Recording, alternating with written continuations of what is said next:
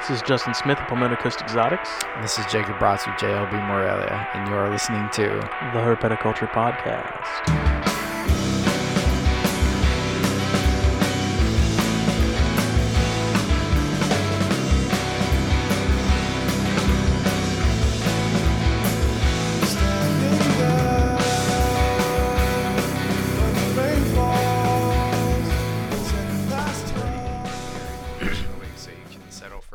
I mean, we're good.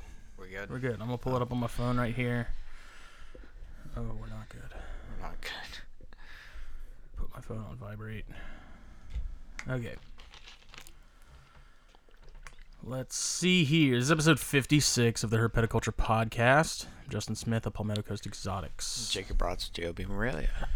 And it is time before we have Mr. Jack Facente on of Agritoxins to talk about coral snakes.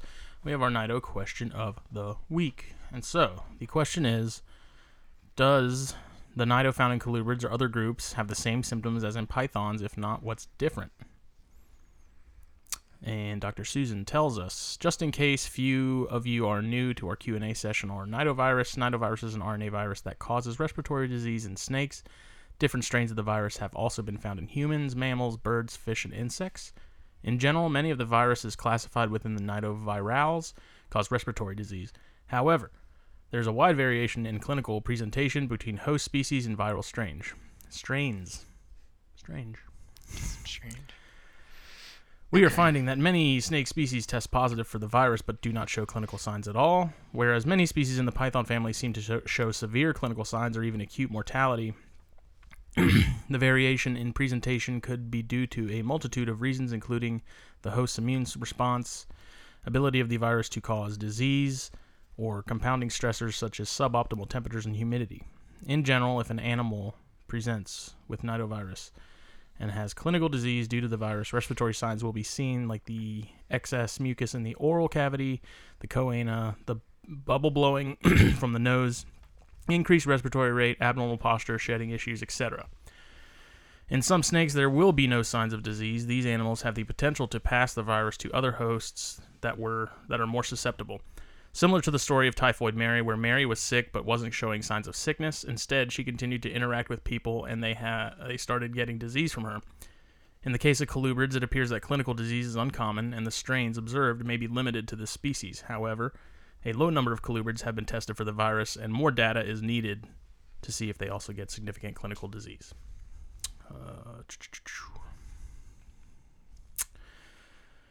Another point to bring up is that some of the viral strains are host-specific. That means they can only infect one host species. We are still in the beginning stages of learning about this virus in reptiles, and much work needs to be done to understand the ability of the virus to cause disease in different species. With that said, testing, quarantine, strict biosecurity protocols, and excellent husbandry are the best methods to prevent spread in your collection. Check out our new publication from Dr. Hoon Hanks, Fish Egg Diagnostics team, and several other world-renowned researchers on nidovirus in captive collections to learn more about new species being found and clinical signs associated with the virus. And we will post this link that shows that paper on the Facebook page. So check it out. I think I did all right on that one. You weren't breathing very much. Oxygen's for wimps and quitters. This is almost like dead on time, though, because Facente, he's supposed to call at 8:45. Side note, did you keep any of those cards we sent to Tinley? No, but I need some now. So, the guys at Terra Orb said they'd take them with them to shows. James Lewis took some. He said he'll take some to shows. Mm-hmm. I think Cox still has some. Billy still has some. And so I told him, I was like, if it's a problem, feel free to send them back because I need some, and I don't really want to order more when there's already a good bit floating out there that aren't needed. Yeah. So. Yeah, I could use some. I'll get more printed tomorrow. How many do you need? I don't know how many snakes I have. Are you doing all of them? I thought you already had some. I do, but they were for the babies. Oh, okay. I need to update. I don't know. I do like those cards. You know, with all the apps and stuff, like, those are really convenient, but even when I was using Track My Reptile, it I still just found myself using pen and paper just faster. I didn't have to scroll through stuff. Yeah. You know, like reptile scanner or whatever it's called has the QR codes that you can boop, boop, boop, boop, brings it right up. But to me, it's just like, I just want to write it down. I'm old-fashioned, pen and paper. Yeah, I'm the same way. I tried to get onto the app train, and I don't know. I'm not into it. I like the apps for keeping lineage stuff, just so it's easy to send somebody that. But as far as like feeding and things like that, yeah, Definitely. I like to write it hard copy always. And shout out real quick on a side note to Terry Burwell for the rhino rat snake that I received from him. That snake is awesome. Very cool. It's a very cool snake. It bit me. It was great. Wasn't happy about the trip. Wasn't very pleased with me. That little Jaya from Riley too. Now that he's got some energy and some food in him, he's like he's ready to go. He's ready. That's awesome. But everything's finally kind of slowing down a little bit. We're still waiting on the house. We're supposed to close on that like the 25th. We're still waiting to hear back from the USDA about the loan and everything. Then I can move everything again. And I'm thinking I'm going to see if me and the Pops can make one of these for all these bears behind me. Yeah. The room that I'm going to have to put them all in isn't huge, so I want to be more efficient with the space as much as I can, but I don't know. I mean, my dad built these, and I think I don't know. No, he didn't build that one, but these ones he did. Does a pretty good job with it. Some of them are kind of tight. It's just like any rack. Some are really tight, some are really loose. Like, I've yet to find I don't know if you've, what your experience is. You should try my Reptile Basics racks. Because most of the racks that I've used are like, you either got to, like, if you yank it, the water and the snake come flying out because it's, like, so snug. Yeah. Or, like, because you're pulling on it so hard. Or you have to put, like, the pieces of paper on it because they'll just slide. Like, a slight breeze will come by and the drawer will just come out. Yeah, no, dude, you should try my Reptile Basics ones, man. They slide it in and out perfectly, and they're not too loose, not too snug. They're great. I just don't like heat tape, man. I hate Flex Watt. The variation within it all is just frustrating. Well, what do they use in the racks? Flex Watt?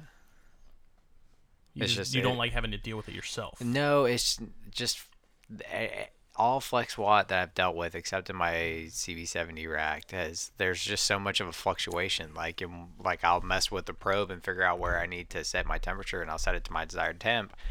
And then, like, up top, we'll read inside the enclosure like 81 degrees, and that's too cold. And then down below, had those down that below, weird it's like one that 90 had something. It, like the floating. Remember that one you had that you got rid of that had that floating pad? Yeah, I didn't like that crap. That was just, I was like, that completely defeats the point of having bottom heat. Like, if there's a gap under it, all that heat just dissipates. Escapes. Yeah, it was a little silly, but no, I sold that. But yeah, the Reptile Basics, man, it's a good rack. It would work well for colubrids if you can figure out the better temps, but for more exact, or at least for the exact temperatures that I like for my stuff. Game on. Let's go. Hello. Justin? What's going on? Hey, buddy, how are you? How are you? Good, good. Can you hear me okay? I can hear you good. How about on the other end, okay? Sounding pretty good. Can you hear me all right? This is Jacob. Can you hear Jake okay? Jacob? Can you hear me at all? Yeah, I can hear you good. Okay, great. Cool. We got new microphone wires, so we're making sure like they're better than the last ones. Hey, I need all the help I can. I'm sitting here with hearing aids on. So we are currently recording. Okay. I can, this isn't live or anything like that, so if there's anything that needs to be cut out or anything like that, it's no big deal. But, I mean, if you're ready, then we can jump right into it. Sure, I'm ready. Let's give it a shot here. All right. So, like we said at the beginning of the episode, we're joined by Mr. Jack Facente of Agritoxins, and we're going to talk some coral snakes, which I'm super excited about. That's probably my favorite native species, at least a venomous. And it's not every day you have people that actually do stuff on a larger scale with them, because they have a pretty hardcore reputation for being not easy snakes to keep alive, mostly because of the diet. But we'll let me pull up my notes here. I'm so he's ready to roll, not man. Ready. Wow, that's exactly the opposite of what I just said. So. Yeah. Thanks for proving me wrong. So we'll do the usual, like we do every episode. Give us some background on yourself there, Jack, and what you do currently. And I know you have a pretty long history in the reptile world. Okay, I'll go back and do the best I can here with numbers and dates. Okay. But, just probably like about everybody else that's passionate about reptiles, whether they do venom work or they're keepers or hobbyists or in it for a profession. It started at an early age. I was 6 or 7 years old, and family got a dog and found out I was allergic to the dog. So they got rid of the dog after about 3 months and replaced it with a turtle, a little turtle in an oval little plastic aquarium type thing with a little palm tree in the middle. And then my dad bought me some books on how to take care of it. And fortunately, in those books, it was not just a turtle; it was reptiles. And I began to look at what to do with a turtle, and I got way more interested in the snakes. So kept the turtle, and a bunch of the kids in the neighborhood, we decided we were going to go snake hunting and get into it that way. And that was the early start of my interest in reptiles, particularly in snakes. And then being from Miami, living in Hialeah, growing up, of course we had Bill Haas to look up to. We always heard about what he was doing. He was on the news with his bites, and my uncle and my dad would take me down there on weekends occasionally when I could talk them into it to go see the show and see the snakes, and that just sparked all my interest in the snakes. And then when I was about 14, I started riding my bike over to a place called Animated Gift Shippers in Hialeah. They were importers of monkeys and all types of reptiles, mostly from South America, anacondas, boas, that type of thing, and a few venomous occasionally, but not many. But that started another interest in exotic snakes, if you will. So one thing led to another, and then I studied it in school. I skipped a lot of schools, went to the zoo, went to the aquarium, went to the serpentarium. Then I got my driver's license, and I applied for a job at the Miami Serpentarium on weekends because I was still in high school, and was fortunate enough to get that. And then when I graduated from high school, I actually went to work for the Southern Belle at that point, but always wanted to work at the Serpentarium, and finally did all I could do and quit Southern Belle, went to work for the Miami Serpentarium full time. And in 1967, met George Van Horn because he came to work at the Miami Serpentarium with Bill Haas. And we became very good friends, found out our dads were mailmen and knew each other forever. So we started making plans. George was going to Costa Rica, catching snakes and bringing them back, and I was selling them. I was trading the snakes in Australia from here and bringing in a lot of exotic stuff.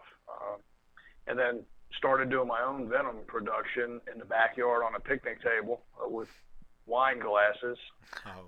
We had king cobras, we had fertilants, we had a lot of good stuff. And Bill Haas was, told me how to do it. You couldn't do it there with him because, you had to go do this on your own.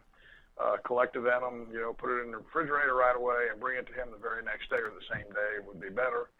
And he was giving us, I think, about 25 cents an ounce for it. But anyway, it sparked interest. It was a lot of fun. And that was the start of, what I wanted to do in life. And found out real quick that it's a very hard business to be in and put food on the table. So, as things progressed, George and I decided that we were going to build a serpentarium. And we looked in Miami, we looked in Hialeah, we looked in South Miami, we looked out on a 20-mile bend, and we just could never really find land that was anywhere near affordable. Right. So we came up here to St. Cloud in 1970, and we started looking around.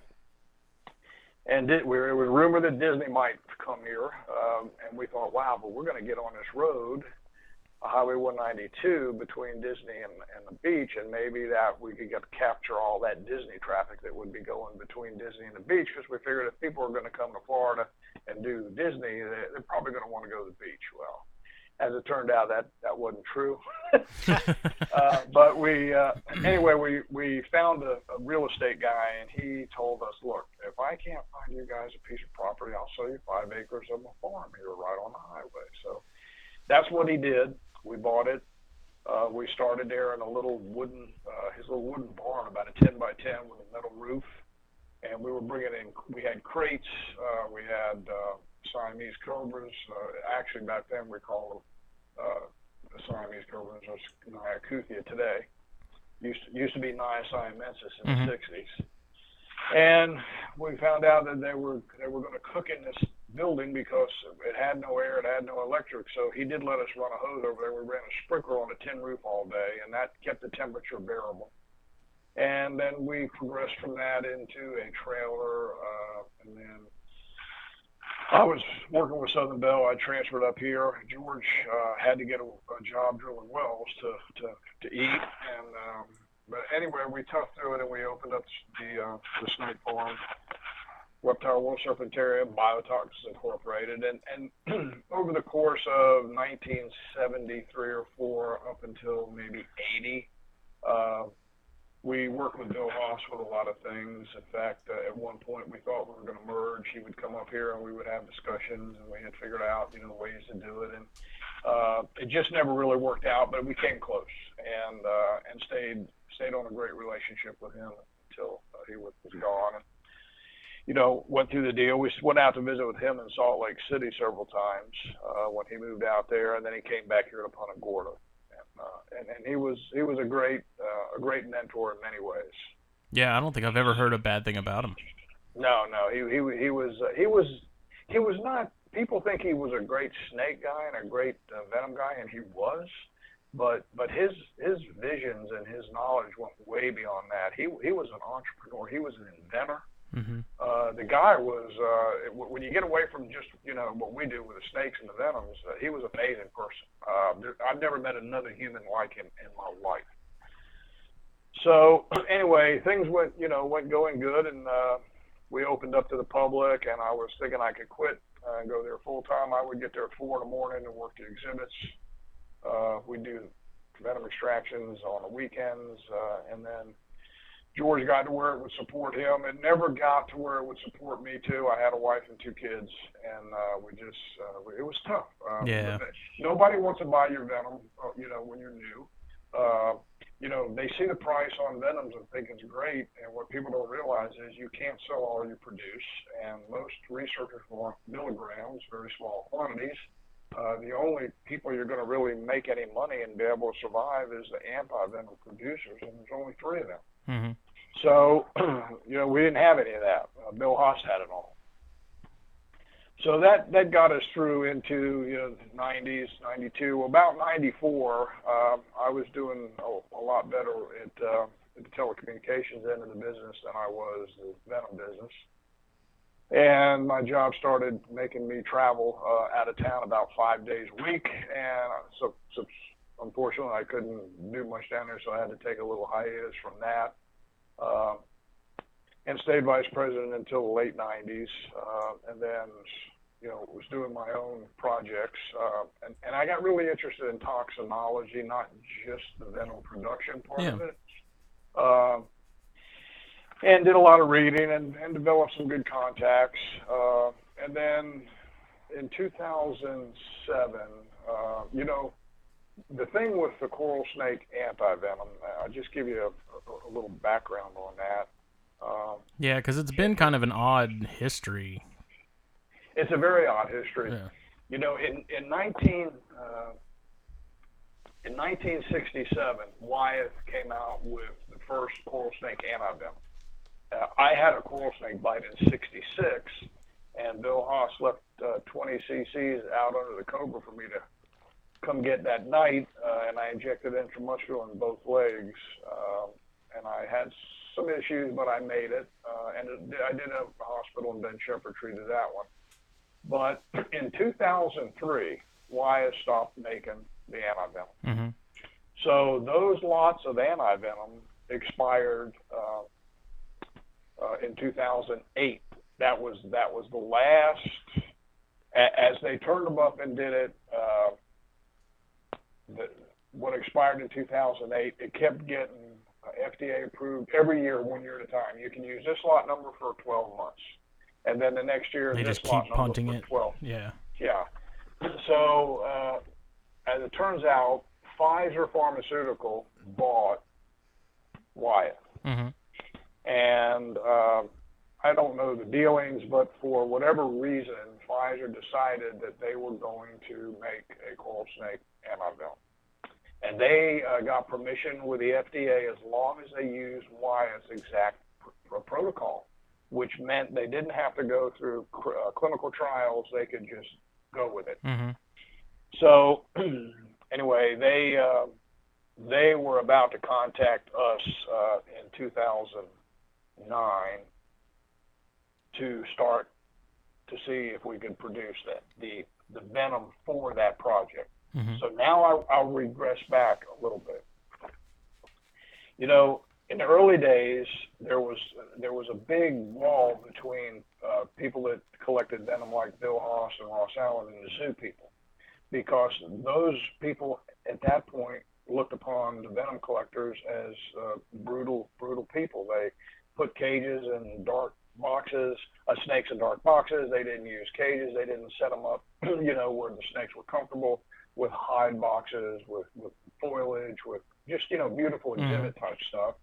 And that followed us probably up until maybe the mid to late 70s, and then the industry started to take a turn where there was some stuff being done with venoms and medicine, and then people realized you needed to collect the venom to make the anti-venom, and venom producers went from being an underdog, if you will, in the herp world, to gain a little bit of respect. So that's a piece of history I don't think a lot of people remember, because it really wasn't pronounced unless you were in the venom world and were feeling that from the other side. And so that is completely turned around by now.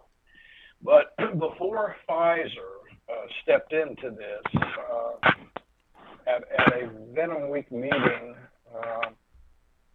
sat down with Dr. Leslie Boyer, and she had this idea. She wanted to make a coral snake antivenom. Mm-hmm. And she enlisted me to help her.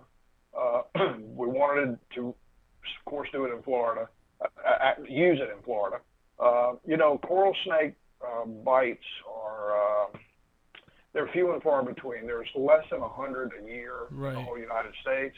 And probably, you know, if you looked at the poison control records, they're really skewed, because poison control doesn't get every bite, but they get most of them, and most of those bites do occur in Florida. Mm-hmm.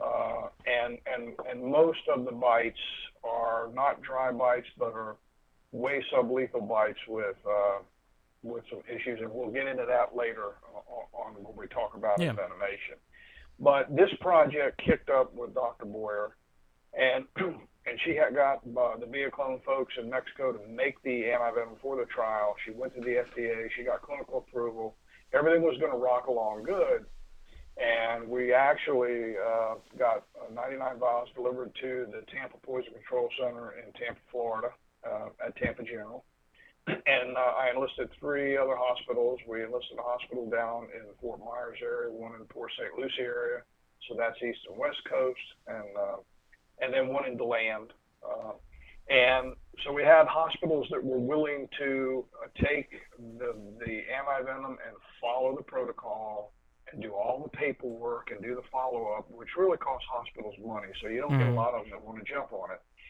And the day that was going to go public, Dr. Cynthia Younger, who ran the Tampa Poison Control Center, the day before she was going to do the press release, Leslie got a letter basically stating that that antivenom you have is not fit for human use, and that was because Bioclone was going through some corporate strife, and there was a separation. So as it turned out, that was put on hold, and so in the meantime, we're still waiting on this Pfizer thing. What's going to happen? And then she got another Mexican company, a very great company, to make a great product. And we got it here, we got it going, and we had to get 50 bites And at about the 25 or 35 bite mark in that history, then Pfizer announced that they were going to go ahead and produce this antivenom. They had contacted George Van Horn of Reptile World, and George got a hold of me. And the predicament was they wanted 100 grams of coral snake venom to start. That's a lot. That is so much. That's a lot. That's like 10,000 bites.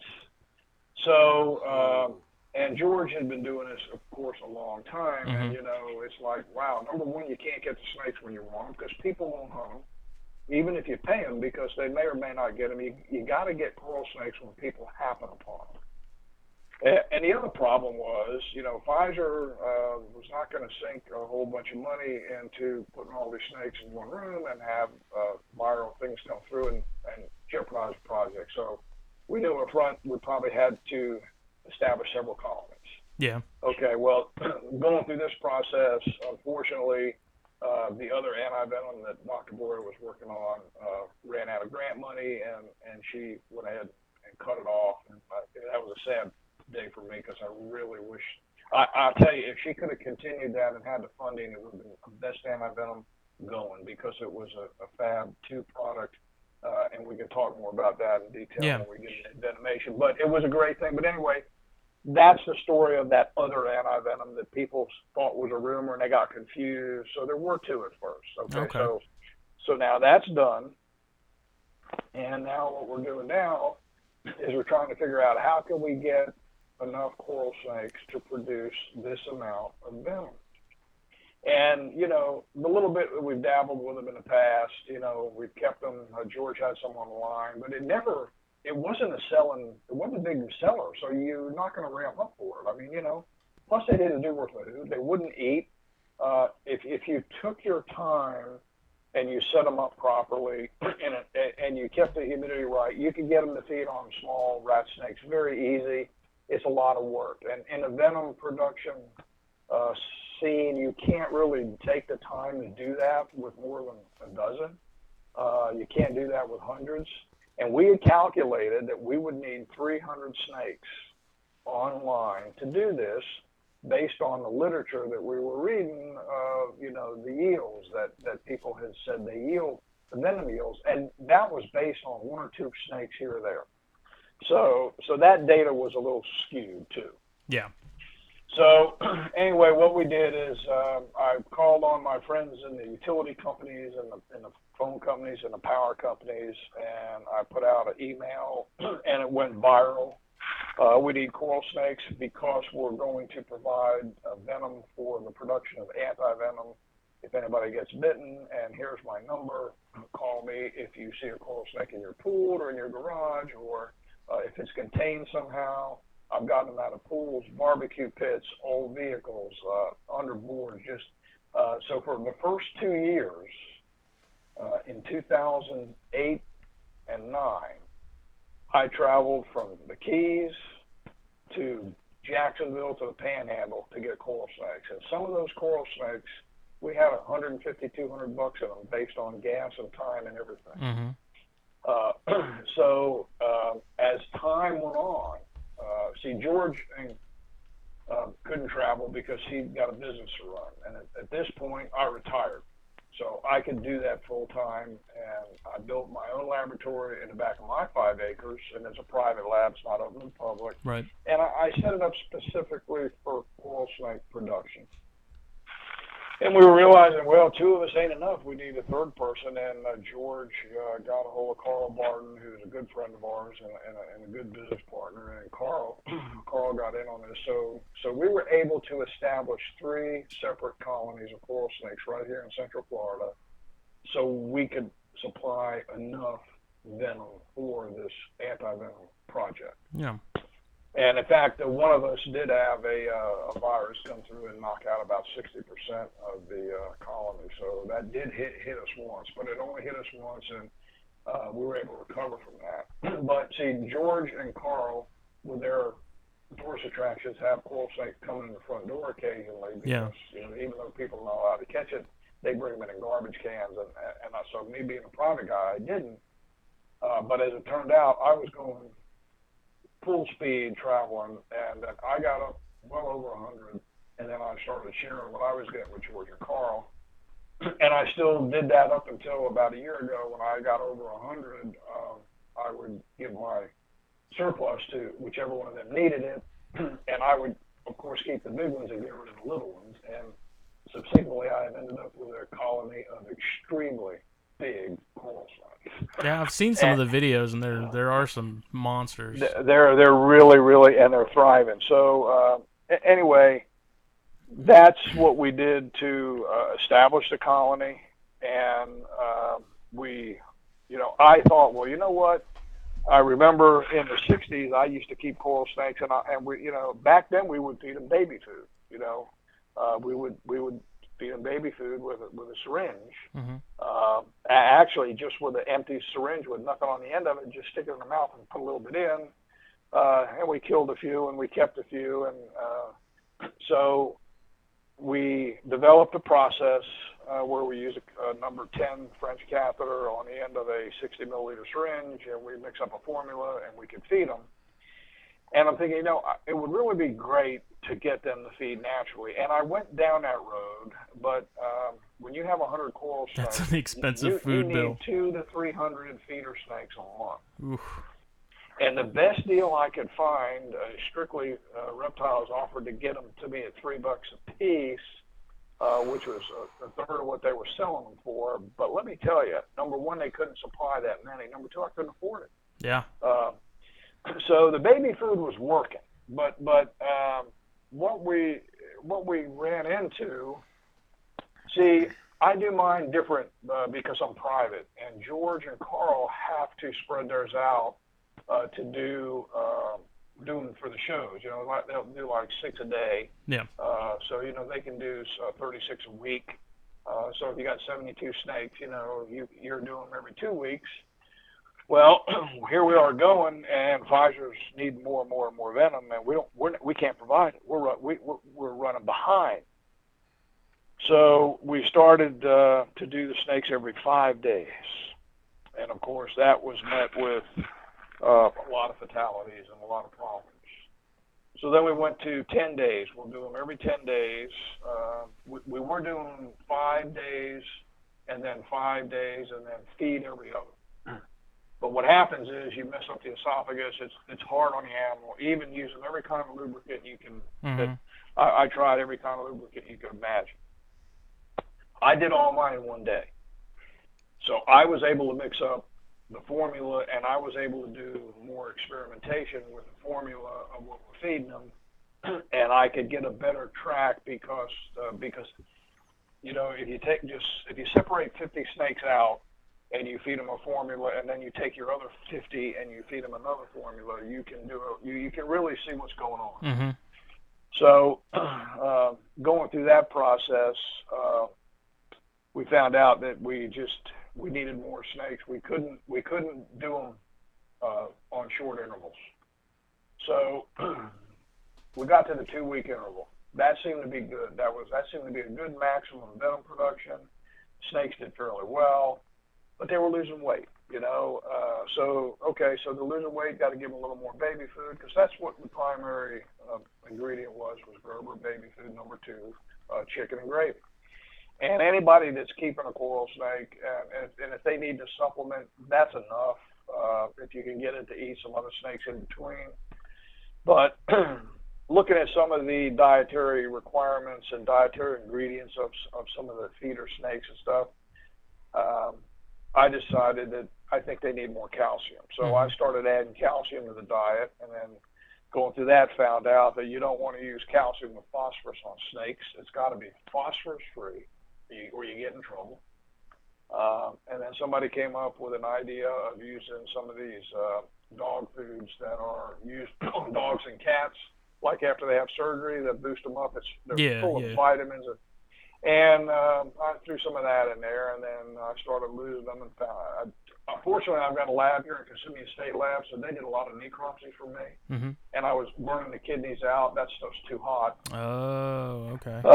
We use Vionate as a mineral, a supplemental mineral.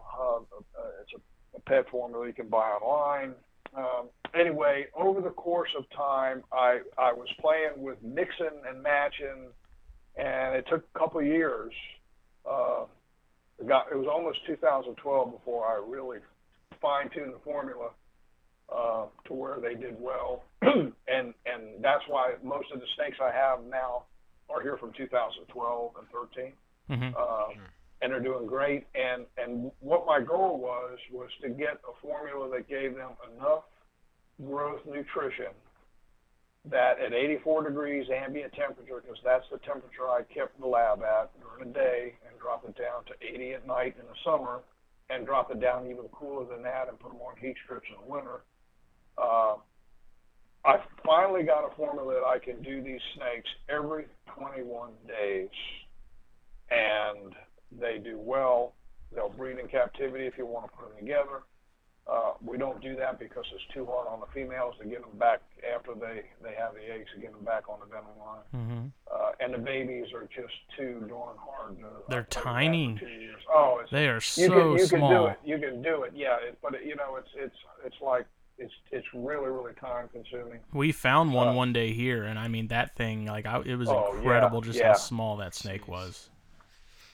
So anyway, the formula works, and the snakes are thriving, and so because of that, I can do this formula. I have 2 ingredients, and I'm not sharing it yet because I think we're going to try to maybe get it patented. We're cautious of the competition, but anyway, the formula works. They don't die, and it's got like 6 ingredients in it, and any one of those added ingredients. There's 3 ingredients. If you get it too much, it's detrimental. Yeah.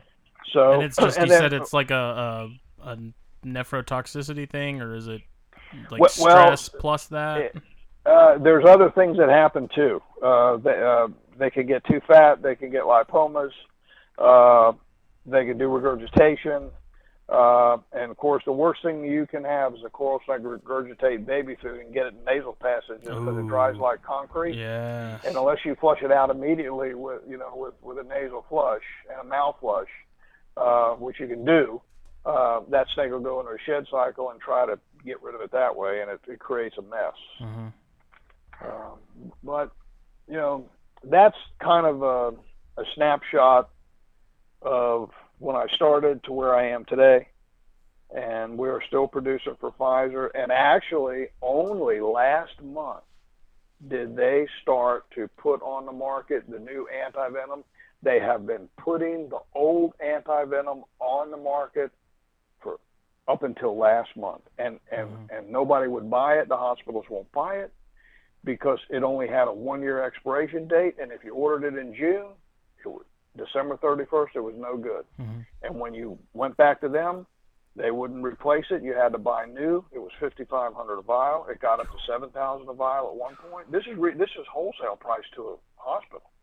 And and I'm thinking, what are they doing with all of this venom? Because they have purchased enough venom to produce enough antivenom for 6 universes. I mean, if you look at the way some of the other labs produce antivenom, they can take 10 grams of coral snake venom and produce enough antivenom for all they would need in the southeast United States for 3 to 5 years. Wow. So, and that, I know everybody wants to say, well, how much venom does it take to make a vial of antivenom? And of course, you can't answer that question because the venom is not what's in the antivenom. The venom is an antigen used to immunize the host animal. Mm-hmm. With coral snakes, it's horses. Okay, that was one of the questions I wanted to ask. Was what do they use? With the rattlesnakes, it's sheep. Mm-hmm. And based on the horse's weight, and it could take a period of time from 6 months to 7 to 8 months to get that horse's titer and hyper immunity up to a high level, and then you start drawing blood from the horse, of course. And do we need to go on how antivenom is made? I mean, if you want to, like one of the things is, maybe you can answer this, but As far as them determining what kind of serum they're going to be using, are they partial to like horses for elapids over dogs? Like for different families, do they use different serums? No. They're the reason horses came into play is because of their size, Right. and you can get a lot of blood out of a horse, every makes 21 days, and they bleed the horse and they put the red cells right back in. They just keep the plasma, the serum. That's where the antibodies are, and then they pull the antibodies out of there and spit them out and process them and cleave them depending on there's 3 types of antivenoms, how they're made, and we have 2 types. We have all 3 types now in the United States. The coral snake, because it's Wyeth's old formula, is called a whole IgG, immunoglobulin G. What that means is when they pull out the IgG molecule, when you look at that, it looks like a Y. If you picture a Y in your head with 3 fingers, and one of those fingers, let's say there's 3 fragments. Okay, one of those fingers has everything you need in it to neutralize the toxin or the venom. The other 2 fingers you don't need. They have like one of those fingers says I'm a horse or I'm a sheep, and the other fingers has all kinds of other stuff in it that only cause antivenom anaphylaxis, antivenom sickness, serum sickness, all kinds of allergic reactions to these proteins being injected in the human that you don't need. That's the whole IgG, the whole immunoglobulin G molecule. That's the way they make the coral snake antivenom today, because they follow in Wyeth's very old formula. The newest antivenom, Crofab, is what they call a F1 product. It's a fragmented antibody 1, FAB1. And what that means is it only has the 1 finger in that whole Y configuration where all of the antigens and the neutralization, everything you need is in that. Therefore, Crofab is very clean. The serum sickness almost goes away. The reaction goes away. It's very, very safe. Okay, there's a third antivenom that just came online called Antivip. Yep. And it's made by Bioclone, and it's available now in the United States for rattlesnakes. It is not indicated and not FDA approved for water moccasins or copperheads. Good for rattlesnakes.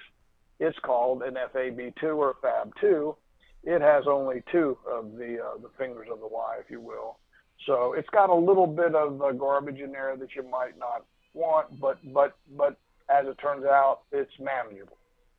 Okay, when you look at these 3 antivenoms, you can see that one is all 3 fingers, one has 2, one has 1. Well, they weigh different molecular weights. The whole IgG molecule weighs 150 kilodaltons. That's the way they weight that type of molecule. The one with 2 weighs about 100 kilodaltons, and the Crofab with 1 weighs 50 kilodaltons. So what does that mean? Well, that means when you inject a whole IgG antivenom into a human, the half-life in the body is way up there. It'll last days, and it stays in there, so as the antivenom binds to the venom, it's doing its job all the time. The FAB2 stays in there not as long, but long enough to do the job. Right. The FAB1, because it's a small molecule, it doesn't stay in there. It is so small, the renal system grabs it and you secrete it out. So all that means is you have to know that, so you don't dump 20 vials of antivenom into a person at one time and then sit back and watch. You could do that with a coral snake if you needed that much. But with the Crofab, and now that everybody's getting trained and know how to use it, it works absolutely great and it's safe. And you start with a loading dose of like 6 vials, infuse that over about an hour, and then you do a drip or you add more, and you watch the blood chemistry and you know to add more. And then as your body removes it, you put more in, and that's the way that goes, down the thing. That's the difference in the 3 antivenoms that we have available in the United States today. Yep. And Jake can attest to that. They work pretty well for an Atrox bite. Yeah, that's what I got Crofab for the Atrox. Yeah. well, Atrox is in it. Anavip is made with Bothrops Atrox, Crotalus dorissus, and I think it's Dorissus terrificus. Uh-huh. Crofab is made with water moccasin, eastern diamondback, western diamondback, and Mojave. Huh. So it covers quite a bit. Yeah. And those, that works as a polyvalent, right? So that'll cover. Yes. Like even if they're only using a handful of those species, it still seems to cover all their bases. Yeah. Now I'll tell you, there are a few snakes that it doesn't work as good as it could, but it does work. It just takes more. The Southern Pacific, the Crotalus organis helleri, that venom has got a small molecular weight toxin that is sort of like the Mojave toxin. It is a neurotoxin, neuromuscular neurotoxin, and it's not neutralized as well. So those bites require more antivenom, a little more. They're a little harder to treat. Yeah. The Crotalus molluscus, the blacktail, also has a little bit of that in it. And actually, what we have found out in the last 5 years is geographic venom variation is something that nobody ever considered in the early days. They figured, hey, if you got bit by a eastern diamondback, you were okay. It didn't matter where that snake. Well, eastern diamondback venom, there's two very different venoms in that snake, and people don't realize that. And fortunately, the Crofab people do, and they use venoms from two geographic locations for that snake to cover that problem. Because if you go north of the Suwannee River in Florida up into Georgia and into South Carolina and the Carolinas, the venom of that snake has a neurotoxin. It's a small basic peptide that if you didn't have venom in the mix to immunize a sheep for that bite, you would be in trouble. The snakes in South Florida don't have it. And we're finding that's true in the canebrake or the timber in Florida too. FSU did a great study. Dr. Darren Rakita and group. They got 3 timbers out of the Ocala National Forest, and right in the same area, one had a little neurotoxin in it, the other 2 didn't. I've actually heard that about the cane breaks around here. Yeah, we're right over the Georgia border. Like we're in South Carolina, right in the very bottom corner. And I heard people talking about how they found neurotoxins in the cane well, let me tell you about here. that. The best thing you can have for a canebrake bite is a cell phone, because if you're out by yourself and you get bit and it has that small basic peptide and that neuromuscular the myotoxin in it, you know what's going to happen? Within 15 or 20 minutes, your legs could give out. You'll be awake, but you ain't gonna be able to walk. You're not gonna be able to get back to the car and get help. Whoa! Or the truck and get help. Dang, so, I didn't know that. I think that could set in that quick. A lot of people, I think, underestimate timbers and cane breaks. Oh man. yeah, man! I know I know they're hot. There was talk about the Marco Shea got laid out by one. There was talk about the cane breaks around our area, especially. People have said they're even hotter than Easterns can be. Yeah, they can be. They sure can be. Yeah, that's crazy, man. I those are some of my favorite rattlesnakes, man. I got to do quite a bit of work with them on the plantation, and they are just they're just especially so you get those pretty, pink ones. Yeah, well, I salmon found one that was a solid 5-foot animal, like it was huge, and she was just gorgeous, blonde color, but she had the pinkish sides up her, and oh my gosh, blushing, so gorgeous, man. I love cane breaks. Now, do you see a difference as far as the regional variations in coral snake venom, or is it all fairly the same? No, actually, the way the FSU boys came to me and said, hey, we see that you've got coral snakes from all over Florida. I had coral snakes from 28 counties, because remember, I was traveling to get them. I said, yeah, and I said, I need more. They said, well, we got a bunch, but they're all from here. And we just did a study on eastern diamondback geographical difference. We'd love to do that. So I donated about 10 milligrams from every single county that I had. And let's talk a little bit about coral snake bites now, and then I'll tell you how that ended up. When I was young and had that bite in the 60s, I had pain, and I had swelling. Mm-hmm. And I had been reading before that about these case histories of coral snake bites with no pain, no swelling.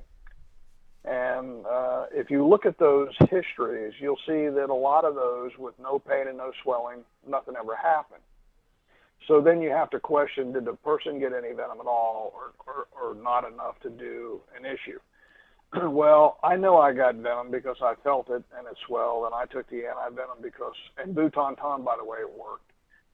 So as time went on, I always had this feeling that I'm wondering if the venom's different, because you can do case histories, and even a lot of the cases I've been on still today, actually in reality today, most of them have pain and some have swelling, but pain is pretty prominent, even with a minute amount of venom.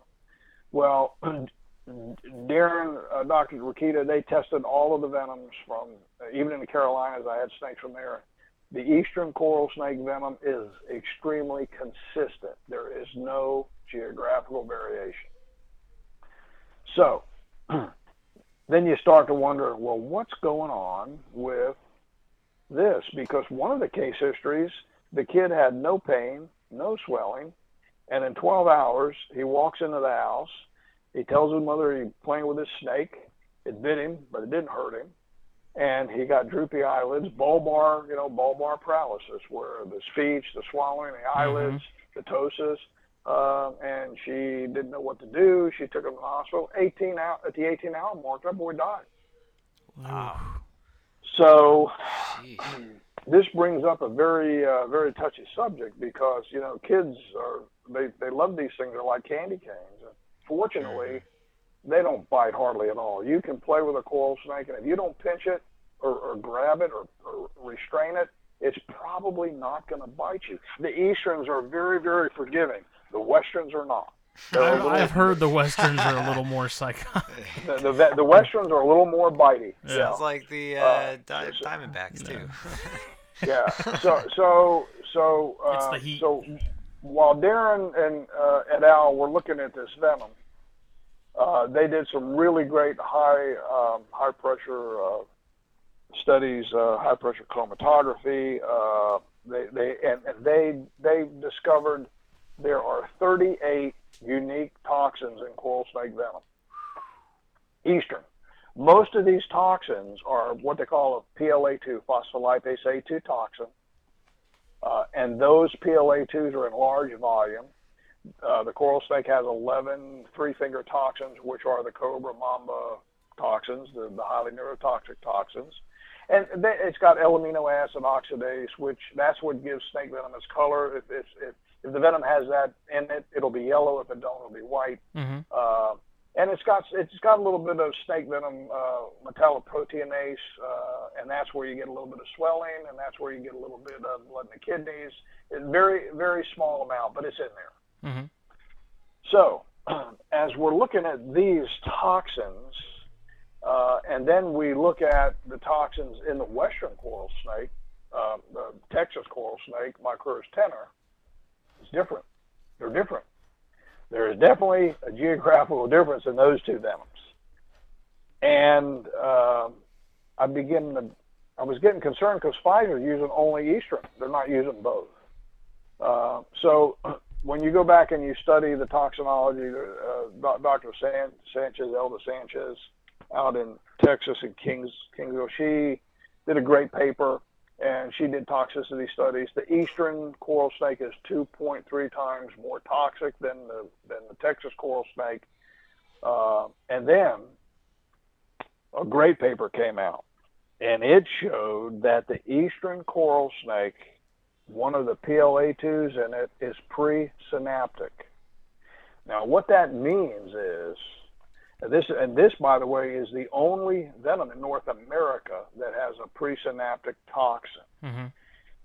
And if you kind of look at, in your mind, the nerve and the muscle, and if your left hand is a nerve and your right hand is a muscle, and you put your fingers together, the nerve is sending impulses to your left hand to your right hand, telling the muscle how to move. Right. Okay?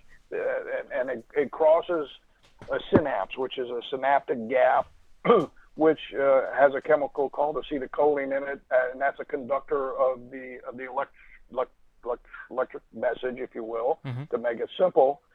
Well, all of the toxins and venoms in North America are postsynaptic. They're happening over there on your right hand, they're on the receiving end. Right. Okay, so when that toxin binds to that site, it shuts it down, and if that happens to be a muscle or a leg or your diaphragm, those muscles stop working. Well, as soon as the antivenom enters the system, it binds to that toxin and it releases it from the postsynaptic site, and things start working. However, when you have a presynaptic toxin like is found in the eastern coral snake and the kraits, the antivenom will not release the toxin once it binds. If the antivenom gets to that toxin while it's moving around the body before it binds to a site, it'll neutralize it, boom. So that's a reason to get the antivenom sooner. But this explains why a lot of people, they go to the hospital and they get the antivenom, but it's many, many hours after the bite because they had no symptoms other than minor swelling and pain, and they end up on a respirator. It's because the antivenom wasn't given soon enough. And with a smaller kid, it's magnified because the body, the size of the body. It's a much smaller system. Yeah. Now this brings up a point that we know the phospholipase A2 in eastern coral is the toxic takedown that shuts the diaphragm off. The toxic venom component in a coral snake from Texas is a three-finger toxin. So Wyeth never really neutralized that venom well, but because it's way less toxic, it works. It's not a perfect fit, but it does work. But anyway, that's the story on the two venoms and what we know today that we didn't know 6-7 years ago. Yeah, and there was a video. This is something I wanted to ask you about too, because there was a video that Al Kortz did years ago, and he was talking about with fulvius bites that it wasn't uncommon for people have to need, like, their body had to relearn how to do some things post bite. I don't know if there's any validity to that or not. That has probably happened occasionally. It's not a common effect. It's a strange thing. If you look at when a dog or cat gets bit by an eastern coral snake, the first symptom we see about 75 to 80% of the time is the rear legs go down. They'll drag one leg, they'll drag another leg, and then the diaphragm shuts down and the animal dies. In the human, it doesn't affect your limbs like that. It affects the bulbar area of the first thing that goes are the gaps that control your eyelids, your speech, your swallowing, excessive salivation. Those come on first. I don't know of anybody now. They can stay droopy eyelided and they can have those problems for days to weeks post bite, but it always resolves itself. And it's not. I don't know of anybody personally that's had to go through a lot of rehab for that. Now there's some other neurotoxins that can be true with, especially some of the Australian stuff, but not so much the coral snake. Even though it has those three-finger toxins in it, they're such small quantities that they don't do the damage I mean, man, some of the kraits and some of the Australian stuff, oh my God, I mean, the neurotoxicity of that can definitely cause some damage. Yeah, and it's it's funny because talking about Pfizer and sort of the anti-venom, we heard that they were getting rid of it, they weren't making it anymore, and I always assumed that was just from like a business standpoint. Like, these bites don't happen often, so why are we going to pile all this money into all these snakes to get a little bit of a result from it? A little bit of venom for all the work that gets put in. But now I guess that's not necessarily the case. Like, is that the reason? No, it's not. It's not the case. Well, let me say this: that is the case. I don't know. The business model on coral snake antivenom is not a good one. When you compare it to, the Viperidae, Crotalidae, Yeah. that are 7, 8, 9,000 bites a year, it's usually 7 to 8. I think the last year or two we might see it might get up to 9. We've had a lot of copperhead bites here in the last year or two. But here's the other thing you can look at, and that I think Pfizer stepped up to this plate for other reasons, maybe at the request of the FDA. Even though coral snake bite is what we call, it's an orphan disease because it affects so few people. There's no reason to put kids on respirators when you don't have to. If you get this antivenom right after the bite within an hour or two, you're probably going to go home the next day. They probably won't release you, but you could, because the only other thing we know is that those fangs are so small and the venom is injected subcutaneously, and it can lay in the subcutaneous tissues for a long period of time before it's absorbed. And then that's something you have to be aware of when you're treating too. So it's a delicate bite to treat. And if you look at, fortunately, like I said, 40-50% of the cases end very well, whether they have antivenom or not. And the reason they didn't get antivenom wasn't because they didn't think it was needed, it's because the doctor or hospital didn't know what they were doing and they didn't use it. And by the way, that's still a big problem. Oh yeah. But on behalf of the doctors, when you get these ER physicians, that treat snake bite 1/100th of a tenth of a second of their life, it's such a small thing that they hardly ever do unless they're in an area that gets a lot of bites. That they're not going to be tuned up on it. So it's a problem, but it exists today, and I hear about it all the time. Now, were you around? Because I remember in the Venom Interviews documentary, I think it was it Denise that used to work with Carl? Yes. And she was gardening, and she got bit by that coral, and she went to the hospital, and then they released her. And then I think it was the following day that she started getting symptoms, and so she went back to the hospital. Yes, I was on the phone with Carl quite a bit with that one. But I mean, that's a prime example of people get bit. That's a prime example. And let me tell you, she exhibited that little myotoxin in there. She actually had, I got to watch the HIPAA rules here, but there was some blood to urine, which was an indication. She got a pretty good dose. So, but that is a typical case. Yeah. But that's why they always say they want to keep you in there for observation. That's not the norm, but it happens. Yeah. Because she was talking about it, and she said, I was gardening, and she saw it, but she didn't think she got bit. And so she kind of wasn't sure exactly, but she went and got it checked out anyways, and then the doctor was like, yeah, never mind, come back tomorrow, you're fine. And then it was the next day that she was actually feeling symptomatic, so she actually went back. And she had, in fact, been bit. So. Yeah, she ended up with 2 rounds of antivenom. Yeah. That's crazy. And that's the thing we hear the most, especially here in South Carolina. Everyone has this notion that, coral snakes really have to chew on you to be able to No, let me address that. Yeah, please do. I don't know if you've seen, I've had so many people come take videos. I don't know what they put on there or not, but 99% of the coral snakes, when they bite the bile, they inject the full load of venom immediately. Boom. They do chew, and they hang on. And probably you'll get a little more because you can take that coral snake and put him down for 15 minutes and pick him up and do him again, and you'll get a little bit more. But their bowels are so tender it causes blood on the dam on the bile, so we don't ever do that. And I don't ever squeeze the glands. I let them just yield whatever they want to. And you can actually see those muscles over top of the glands just shrink those glands down for it. They do not have to chew. They also, some observations over the 10 or 15,000 animals that I've done here since we started this project, if one fang misses the bile, venom doesn't come out of that fang. It only comes out of the one that did the penetration. They can independently control the venom from either fang.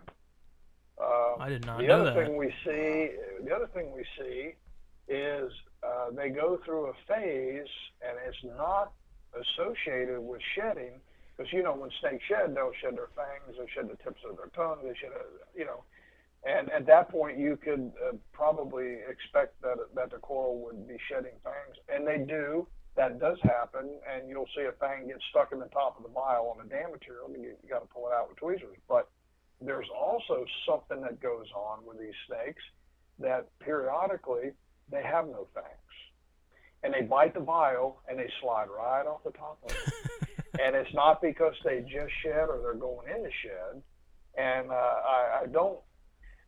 I know one time at Bill Haas, we were using injectable tetracycline as a broad spectrum prophylactic antibiotic on a bunch of snakes that we got in rhodostomas because they come in just all messed up, and they all lost their fangs. And of course then they found out in the 70s that tetracycline can yellow kids' teeth too.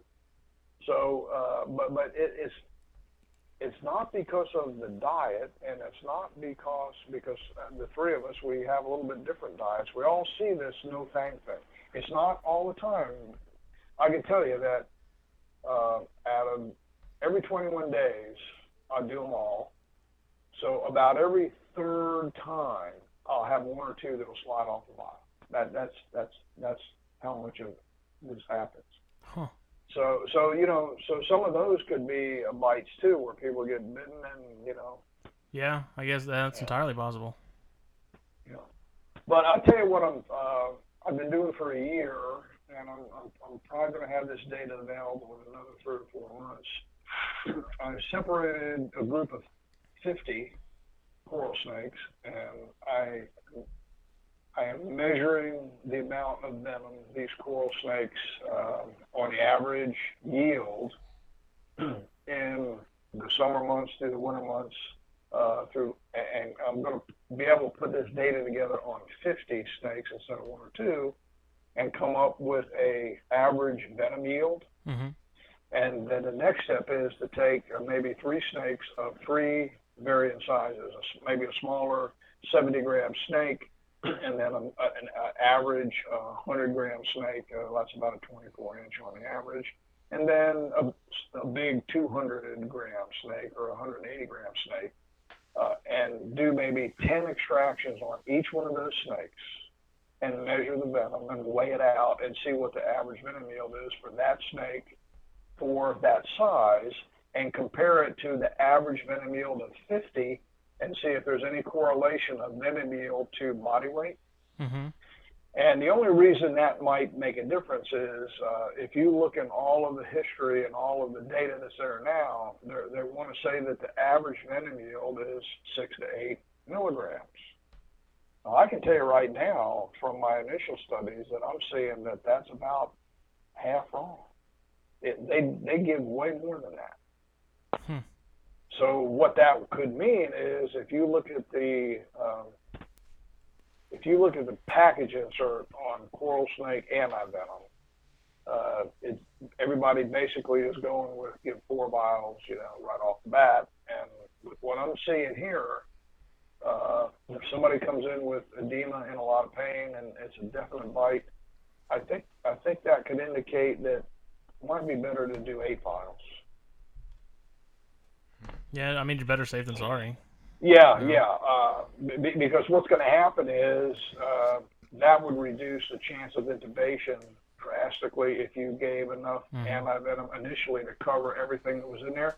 Because if you don't give enough and you don't neutralize all of it right up front, you're going to end into that presynaptic binding, and then that person could end up on a respirator because he didn't get enough antivenom initially. And how long on average would someone have to stay on a respirator if that were the case? I've seen case histories from 3 days to 2 weeks. Yep. I mean, it's funny to me that they're so small and, well, not necessarily small, but they're so shy and sort of unassuming. But man, when you mess with them, they let you know. They let you know. Yeah, they got a very toxic component there that they can deliver. But I'll tell you what, the Easterns are gentle. They're tiny little gentle cobras. I mean, they're they're the greatest little animal. But I think one of you were thinking, well, what do I like best and what do I like least about the coral snake? There's nothing I can tell you I like the least about them. I even put up with the elapid metabolism that causes a lot of defecation. Yeah. They're small, so The it's not, effect. yeah, they're not painting occasion with it, but they're just they got little personalities.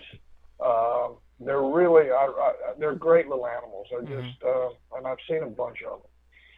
Some of the observations of a lot of these coming in, I've got them in with weed eater wax where I had to remove ribs, and they did well. I've got them where the tails were cut off. I got all kinds of mechanical injuries, and if there's no internal injuries, they do well. One thing that really surprised me, I got one that had a laceration on its neck, and it actually lost a lot of skin. And I sutured back the deep part of the wound, but it left a really big area on the neck that took up almost a whole band of red. And it healed up and it turned white, sort of like scar tissue. Yeah. And in about 6 months, the red came back. The color came back into that wound, which was that only happened one time. Yeah. Yeah. The one guy, I got a 47 3/4 inch big female, and she missing 3 ribs from a weed eater injury. Her white scar, which is on her side, it stayed white. That's a big coral. Yeah. Where did that? Did you say a 47-inch coral snake? 47, and it's close to 48 inches. Yeah. Oh my God! Like the ones I've seen here, they were. That's huge. Maybe 2.5 The feet. biggest I've seen is maybe 2. Yeah. Well, not only is it huge lengthwise, this is no exaggeration. It is the diameter of a broom handle. It looks like a red rat snake. Like a freaking horn snake. No way, man. Oh yeah. Oh my gosh. I need to get some good photographs of that where people could delineate the size in the picture, because when people see it in person, they just fall over. How old do you think that animal is? Like, how long have you had it? Well, listen, that snake was 47 inches when I got it 5 years ago. And I'm I don't know. I can tell you that the longest I've had coral snakes on the venom line is 8 years. 8 years now. That's the longest I've ever had them. And I mean, at what point do you decide to retire one? Like, when do you know that its time as on the line is? When it dies. No, yeah. Here's what happens. I got a couple 3 there that are old fellas now, and what happens is they start to lose a little bit of weight. And it happens over about an 18-month period. They'll and you can go ahead and, like again, I said, I got a state lab here that's really great for me. They do fecals for $5. They can do it so cheap and easy, and they're good at it. I don't even have to do any fecals myself. Check them for worms and parasites, and I can do blood work, I can do histology, I can do viral stuff, I can do paramyxo, and that's never the case. I will tell you, almost all coral snakes have salmonella. That's just a common gut bacteria with them. And yeah, because I would figure, being snake eaters, they probably adopt a lot of hitchhikers. They do, but it's never a problem. They do fine with it. There's been a couple that did go downhill quick, and they were full of hookworms and roundworms, and they had some of that, and then the salmonella count went up. But we don't ever treat salmonella. The fortunate thing for us is, even though that might affect their appetite when you're tubing them, they're going to get the food and they keep it down, so they can build their body weight back, and the salmonella gets under control relatively quick. That's interesting. Yep. And there's a lot I did not know. Yeah. Like, I love coral snakes, man. We live where I live in particular is on an island in South Carolina. Right. That supposedly has one of the biggest populations in the state. Wow. I haven't seen a live one in several years. They're just so seclusive, man. I mean, they're around. Like, occasionally you'll see one hit on the road, but they stay hidden. Yeah. And just finding one, man, every time it's like, you just stop for a second. It's like, holy crap, what is that? It's like Christmas. Like, oh, yeah. I mean, it's just, and then watching them move, like, I feel like the banding makes them look like they're moving faster than they are. Have you ever Yeah. seen one move? Yeah. Like, if for some reason when they go, it feels like they're moving at like a racer pace, but I Yeah. think it's really just that color, just the bands just make it. Hey, make no mistake though, they can move out. Oh, If you yeah. get them on a gravel road where they got a little bit of traction, Oh yeah. and They're they gone. take off, you're probably gonna lose it. And if they're in grass, you ain't gonna catch that Yeah, snake. It's it's gonna gone. get away. Yeah. Jeez, man. you know, like I said, they got personalities. They're like people. I've got some that will grow to a certain length, and then they stop growing, and then all they do is they start getting fat. And I actually got to cut back the formula because I don't want them too fat. So you can't just keep feeding a coral snake to get it long. You'll get it big and fat. They got to have the genetics for the length. And I just bred this 47 and 3/4 inch snake female with a big male, and they copulated. And I got it on film. They copulated, but it didn't take, unfortunately, because I was going to try to take those babies and see if genetically I could come up with a larger version or larger genetic type of coral snake for the venom line. Because if you get a big one, you don't have to have 5 little ones. Super snake. Yeah. Yeah. What's the have you bred them before? Oh yeah. They breed pretty good.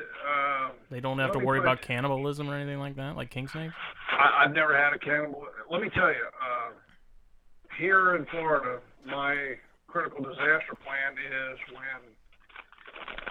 when a hurricane category 3 or above hits, or above a category 3, I got to bring all these snakes in my lab into the concrete block house because the lab is a steel building and it's only engineered designed for 125-mile-an-hour winds. So if it's not a local snake, an exotic, it's got to be double bagged and put in a plastic container or a wooden box in the house. The coral snakes, because they're local, I don't have to do that. So I put them. I got these big boxes, about 24 by 18, and I decided, you can tell them apart. I got pictures and they're like fingerprints. So the first hurricane, I put 10 in each box. And I filled it full of a good bedding material so they could burrow real quick. And I figured, if I got cannibalism, I do, but it's better than that than to lose them all. Yeah. If the building blows. Well, man, they were a nervous wreck, and I got them in the house and cooled them down because I got a generator. And that worked okay, but it was a pain in the butt separating them back. So the last storm we had, I had to do it, and I only put 5 to a box, and they did very well. And I've never had cannibalism like that. I've heard they're cannibalistic, but I've never seen it in my colony. I've never seen it putting them together. Now, of course, they're all well fed, of course, so they're good that way. They're not hungry. But I don't know that it's a problem. But well, I guess from like a evolution standpoint, to eat your own kind is kind of counterintuitive to you being there in the first place. Yeah, true. If you just eat each other, you don't exist anymore. Now, we've got a few that are high-strung. I swear they got neurological symptoms of something, but they're attention deficit. You put them down on a kitchen table and they jump around. They won't stay still. They even if you pick them out very gentle and you don't get them excited, you can put them on a kitchen table. We don't pin them because if you pin the coral snakes, you're going to kill it. It's going to ruin it bad. You got to just make a fast grab and make sure you grab right. You don't grab it by the eyes and get fangs in your thumbs, and you don't want to grab it too far back and let them turn around. Because, like I said, until you restrain them, they're not going to bite you. But when you grab them, they're going to bite you. So some you can lay down and do that, but others go spastic, and that's just the word I use is spastic. I think so that's an accurate description of the ones I found. What I have to do with them is I got a plastic tube about 3/4 inch in diameter, and it's about 30 inches long, and I put a towel around it, and I put it to the back of the wall of the kitchen table, and they go to get under the towel, and then they'll get in the tube, and then I can back them out of the tube. It saves a lot of time, and it's easier on the animal. So that's the way we catch the spastic ones, if you will. But the other problem with that is when you're pulling them out of the tube and they're going in, you're good. The minute they try to come back quick, you can end up with that snake in the palm of your hand in a heartbeat. So you got to pull them out with both hands, very slow, and then wedge the end of the tube against the table so it's got a backstop. But that's the way we catch those without, And those, by the way, man, when they bite, they give it all they got. Yes, I can imagine, especially in that scenario, being stressed out and trying to be, restrained. I'd imagine if they laid into you, they'd give you everything they got. Well, they're pretty light sensitive too, right? Like they're kind of like crates, like they can't dilate their pupils, right? Well, let me tell you, I do them in a day, but there's been a time or two where I got real busy and I went out like at 8 or 9 o'clock at night to do them. No more. They're different animals at night. They're more in tune. I think what happens is because it's dark and you go into the lab and you turn the lights on, they've been moving and they're awake and they're crawling and they're doing their thing. And now you're trying to get them. Where in the daytime, you go in there and you open it up and they'll be laying there very calm and peaceful, and you can just, lift them out easy with a hook or a finger and just put them on a kitchen table, and they don't even try to move much. So yeah, they're pretty active at night in the darkness. Because I've heard that about crates. Like crates are during the day they're fine, but at night they're absolute monsters. But you know what? If I look at my records and most, and I say most, I'm gonna throw out about an 80% plus number of the ones that we go get from people. The people they found them early morning or late evening, like right after the sun comes up, or at dusk. That's when they saw them moving, and that seems to be their activity level.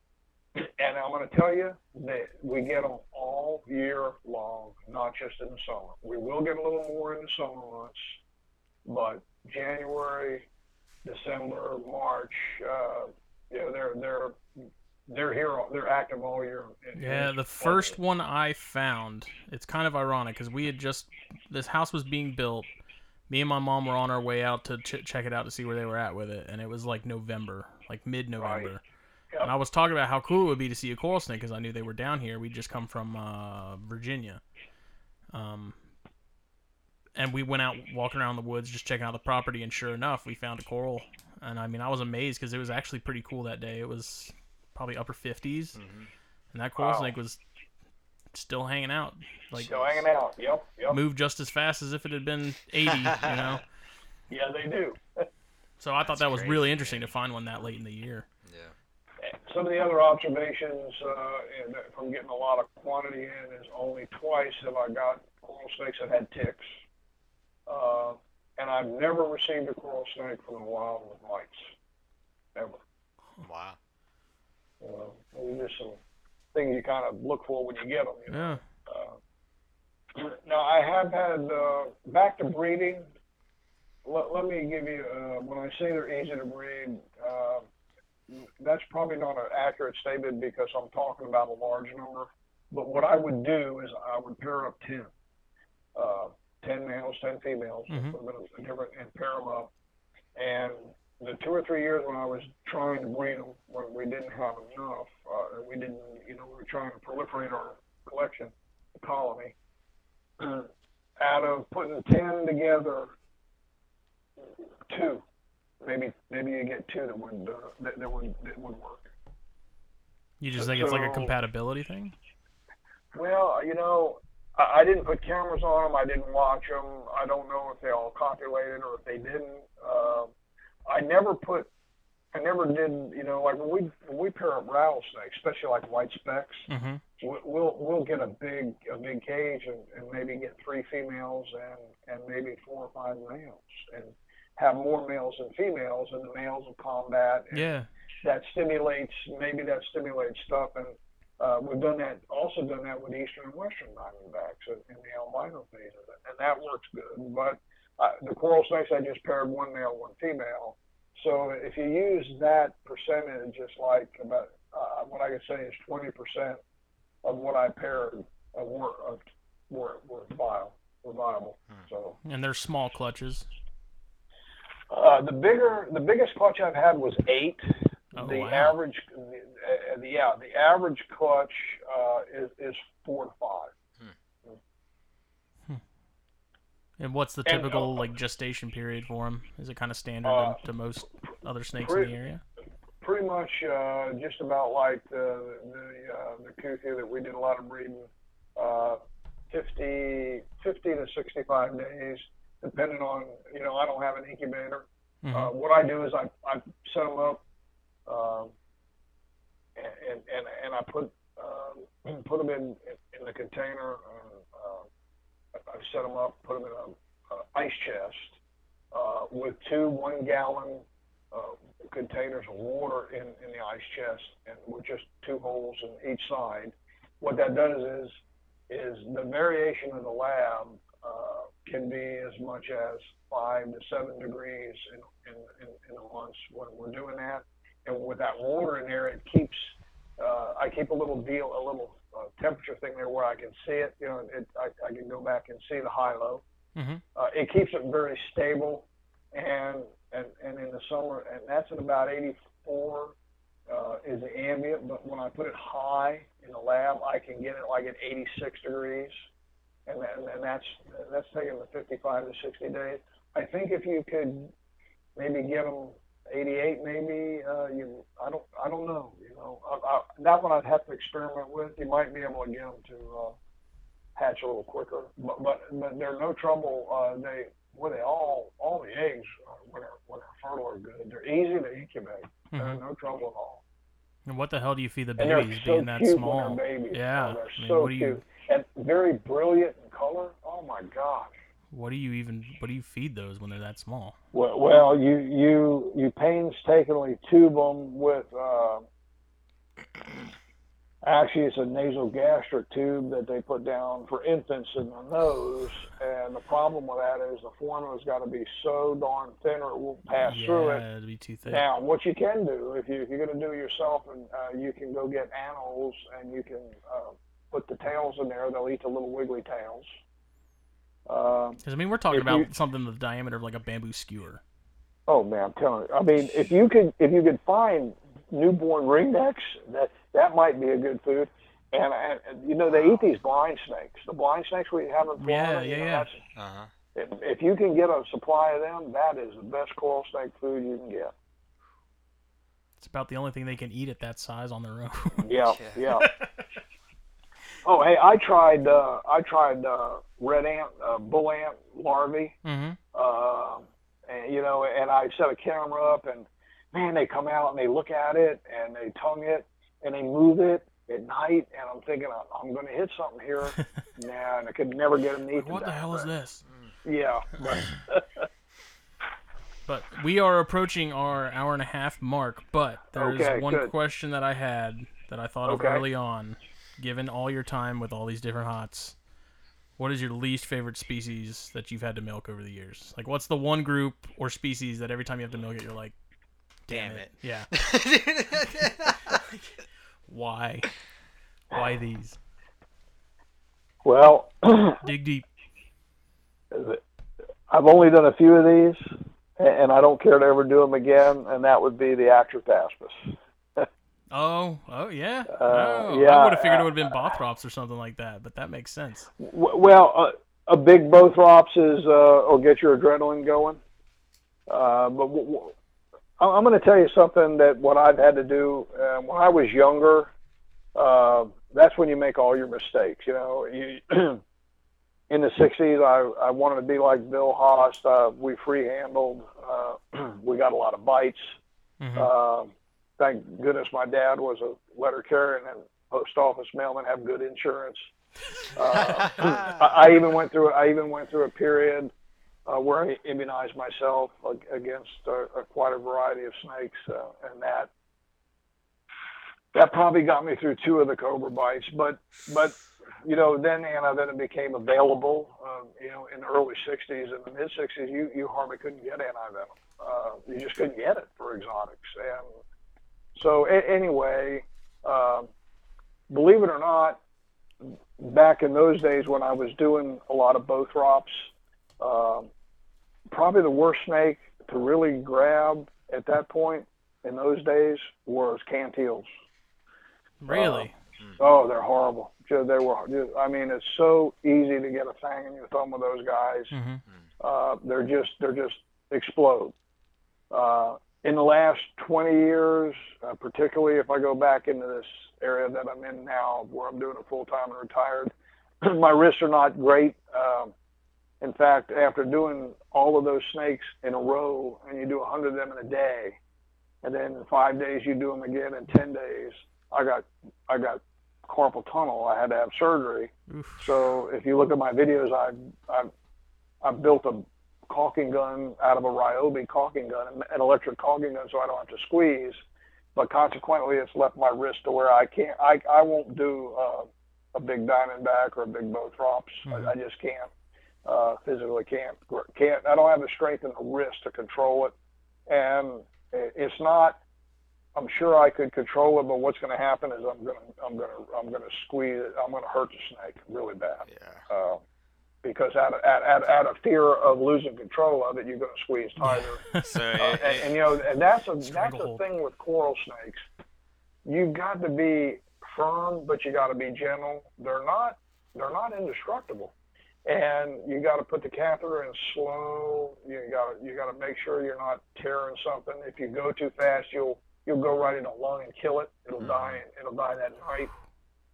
You got to use your little pinky to kind of put pressure on the stomach so the catheter is flowing both ways, because it's not a hole in the end, it's a hole on the side, and you don't want the food coming backwards. And when you grab a coral, your little pinky sometimes is right where the heart is, and if you get it to a point where you feel that little heartbeat, you got to move your pinky, and it's a deal where if you're too gentle, they'll spin in your hand. And if you're too hard and squeezing them too tight, pushing the catheter down when you're holding the snake tight, it'll rip the esophagus. Yeah. There's a lot of, and let me tell you, when you start out doing this, you do 2 or 3 here or there, you kind of don't get a feel for that. You really get a feel for that when you're doing them, about 8 hours and you've gone through about 100 of them. Mm-hmm. You've had a lot of time to improve the technique. A lot of time to improve the technique, and you know what?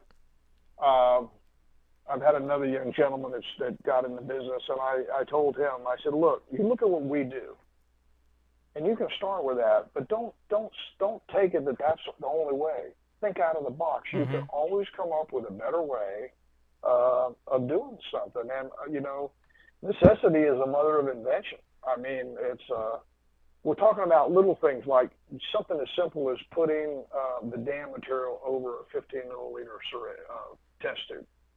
You do it, you put a rubber band on it, you pull it, you hold it, you pull it. I'm doing this, and I'm killing myself. And one day I don't know what. I just said, I put the dam material over top of the test tube. This is a 15 milliliter, just standard tube.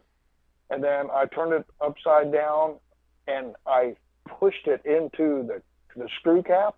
Mm-hmm.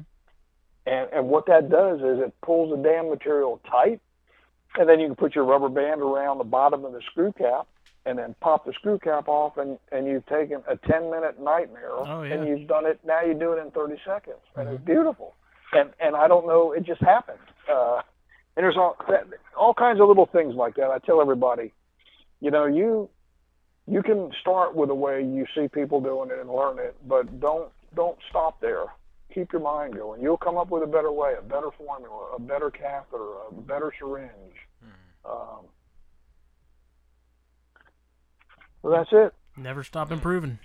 Yeah, that's like the Lowe's slogan. It's something we talk about a lot on here. You do little things within reason to you're in your collection. Make life easier. Yeah, to make life easier, and then overall, it betters the hobby. Every little bit counts. Any little thing that can help somebody else is better for the entire community. Well, I want to close with one comment I want to share with the herp group. Do it. On social media, I'm 70 years old. I've been doing this for 54 years. And I'm going to tell you, I hate to see people come down on other people. I mean, even if they're doing something wrong that you don't agree with, I think it's better, we all made those mistakes and did those same things when we were young. And I think we need to try to turn it into a hobby or a culture that helps people. Even in a world where there's very few venom production folks. There's only 3 or 4 of us in the United States that have contracts with anti-venom producers. And we don't really look upon each other as competition. We got to get along. We help each other, and we do things different. If you looked at the people that do it, you'll see their techniques are different. It doesn't mean one person is better than the other or knows the right way. It's what works for that person. So I'd like people to adopt that same thing on social media and quit nailing everybody that's doing something wrong. I mean, try to help them. Make it a positive comment.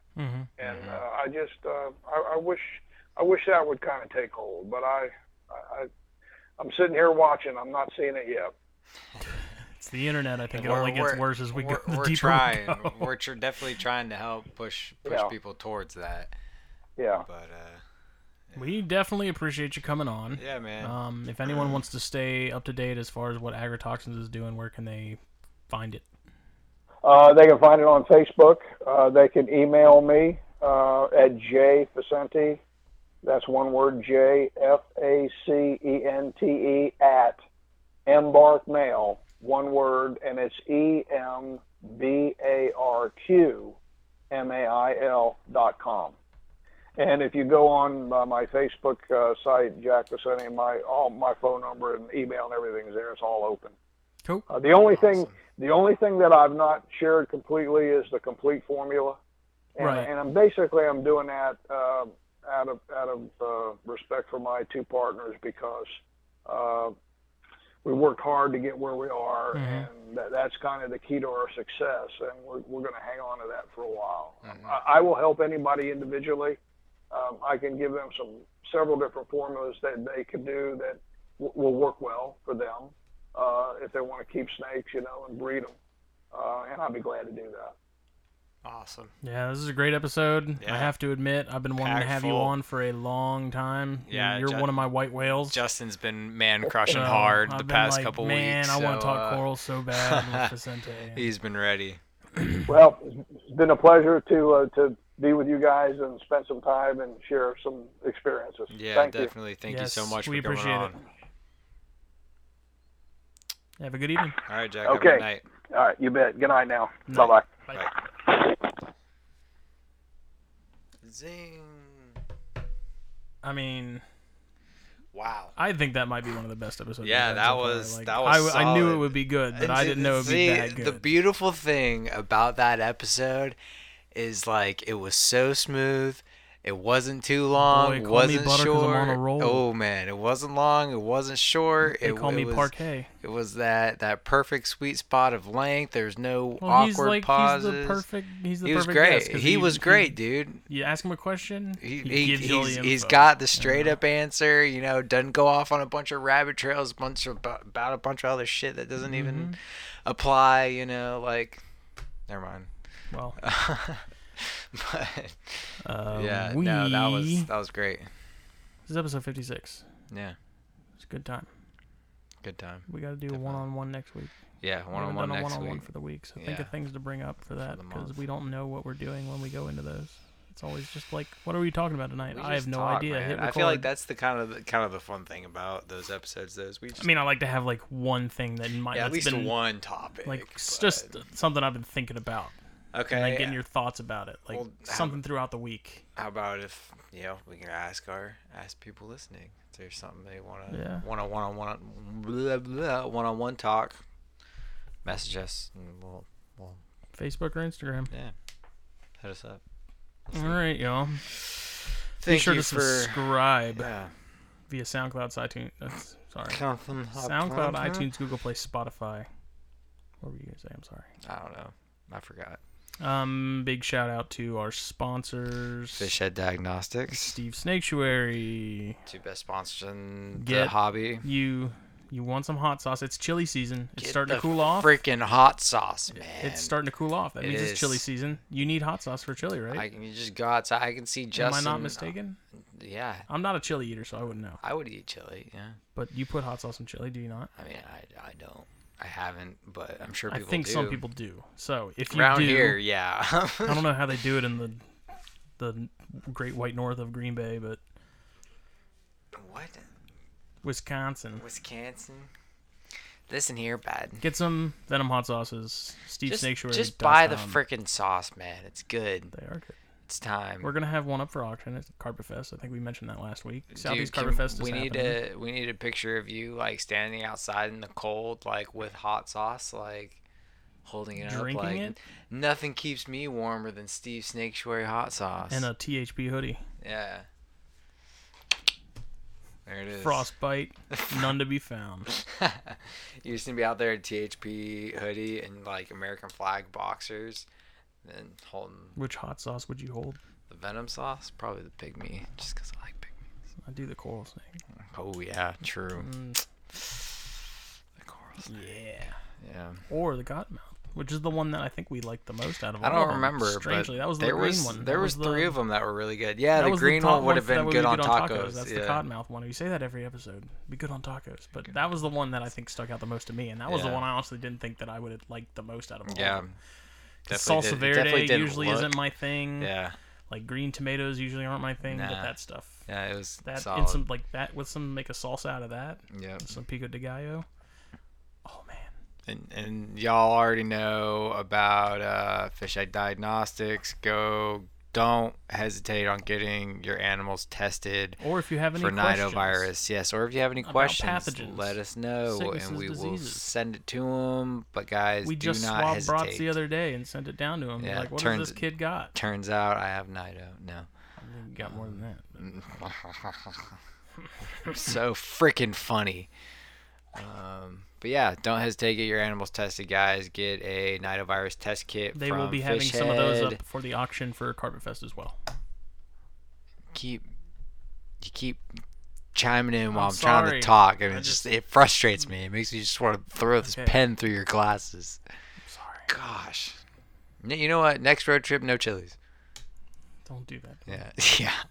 That's our I'll punishment. drive separate. He's trying to talk over me. I'm not. I'm adding to the sentence as it's finishing up. Yeah. Dude, I really like that gray.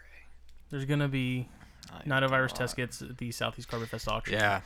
That all will be up soon.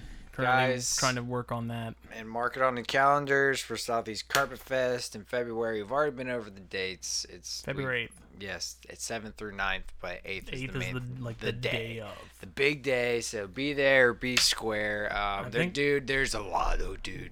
We're gonna have this a lot is more gonna be people crazy, this time, man. I think. There's a lot of people who didn't come last year who are coming. Luke's talking about coming. No way. Yeah. I know Jeff's coming. Jeff Obst or Obst. Mhm. I don't know how to pronounce his last name. Jeff, tell me how to pronounce your last name. Dominic DeFalco. He's coming. She's coming from Ohio. Yeah. Or she's planning to. She wants to. I know.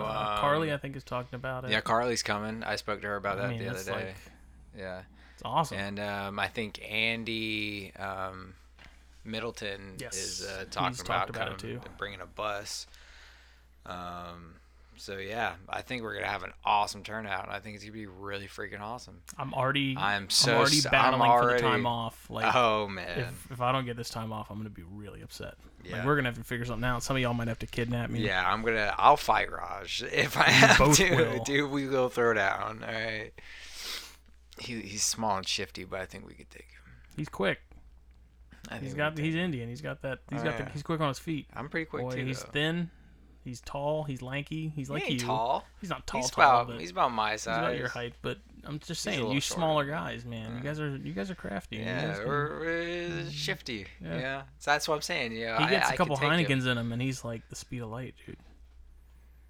Like me at Carpet Fest. Yeah. I was in a Heineken. Yeah. I was all over the place, man. But yeah, so be there, be square, and if you're not, well, never mind. Then you're a circle. Yeah. Don't be a Don't circle. be a rhombus. Be a square. Rhombus.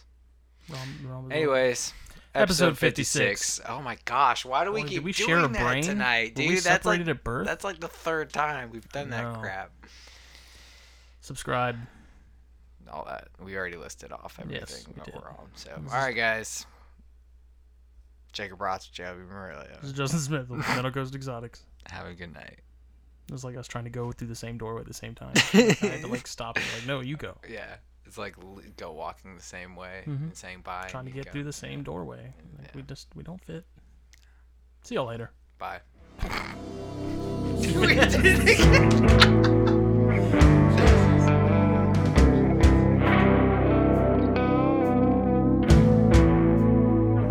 Slowly burn all the questions.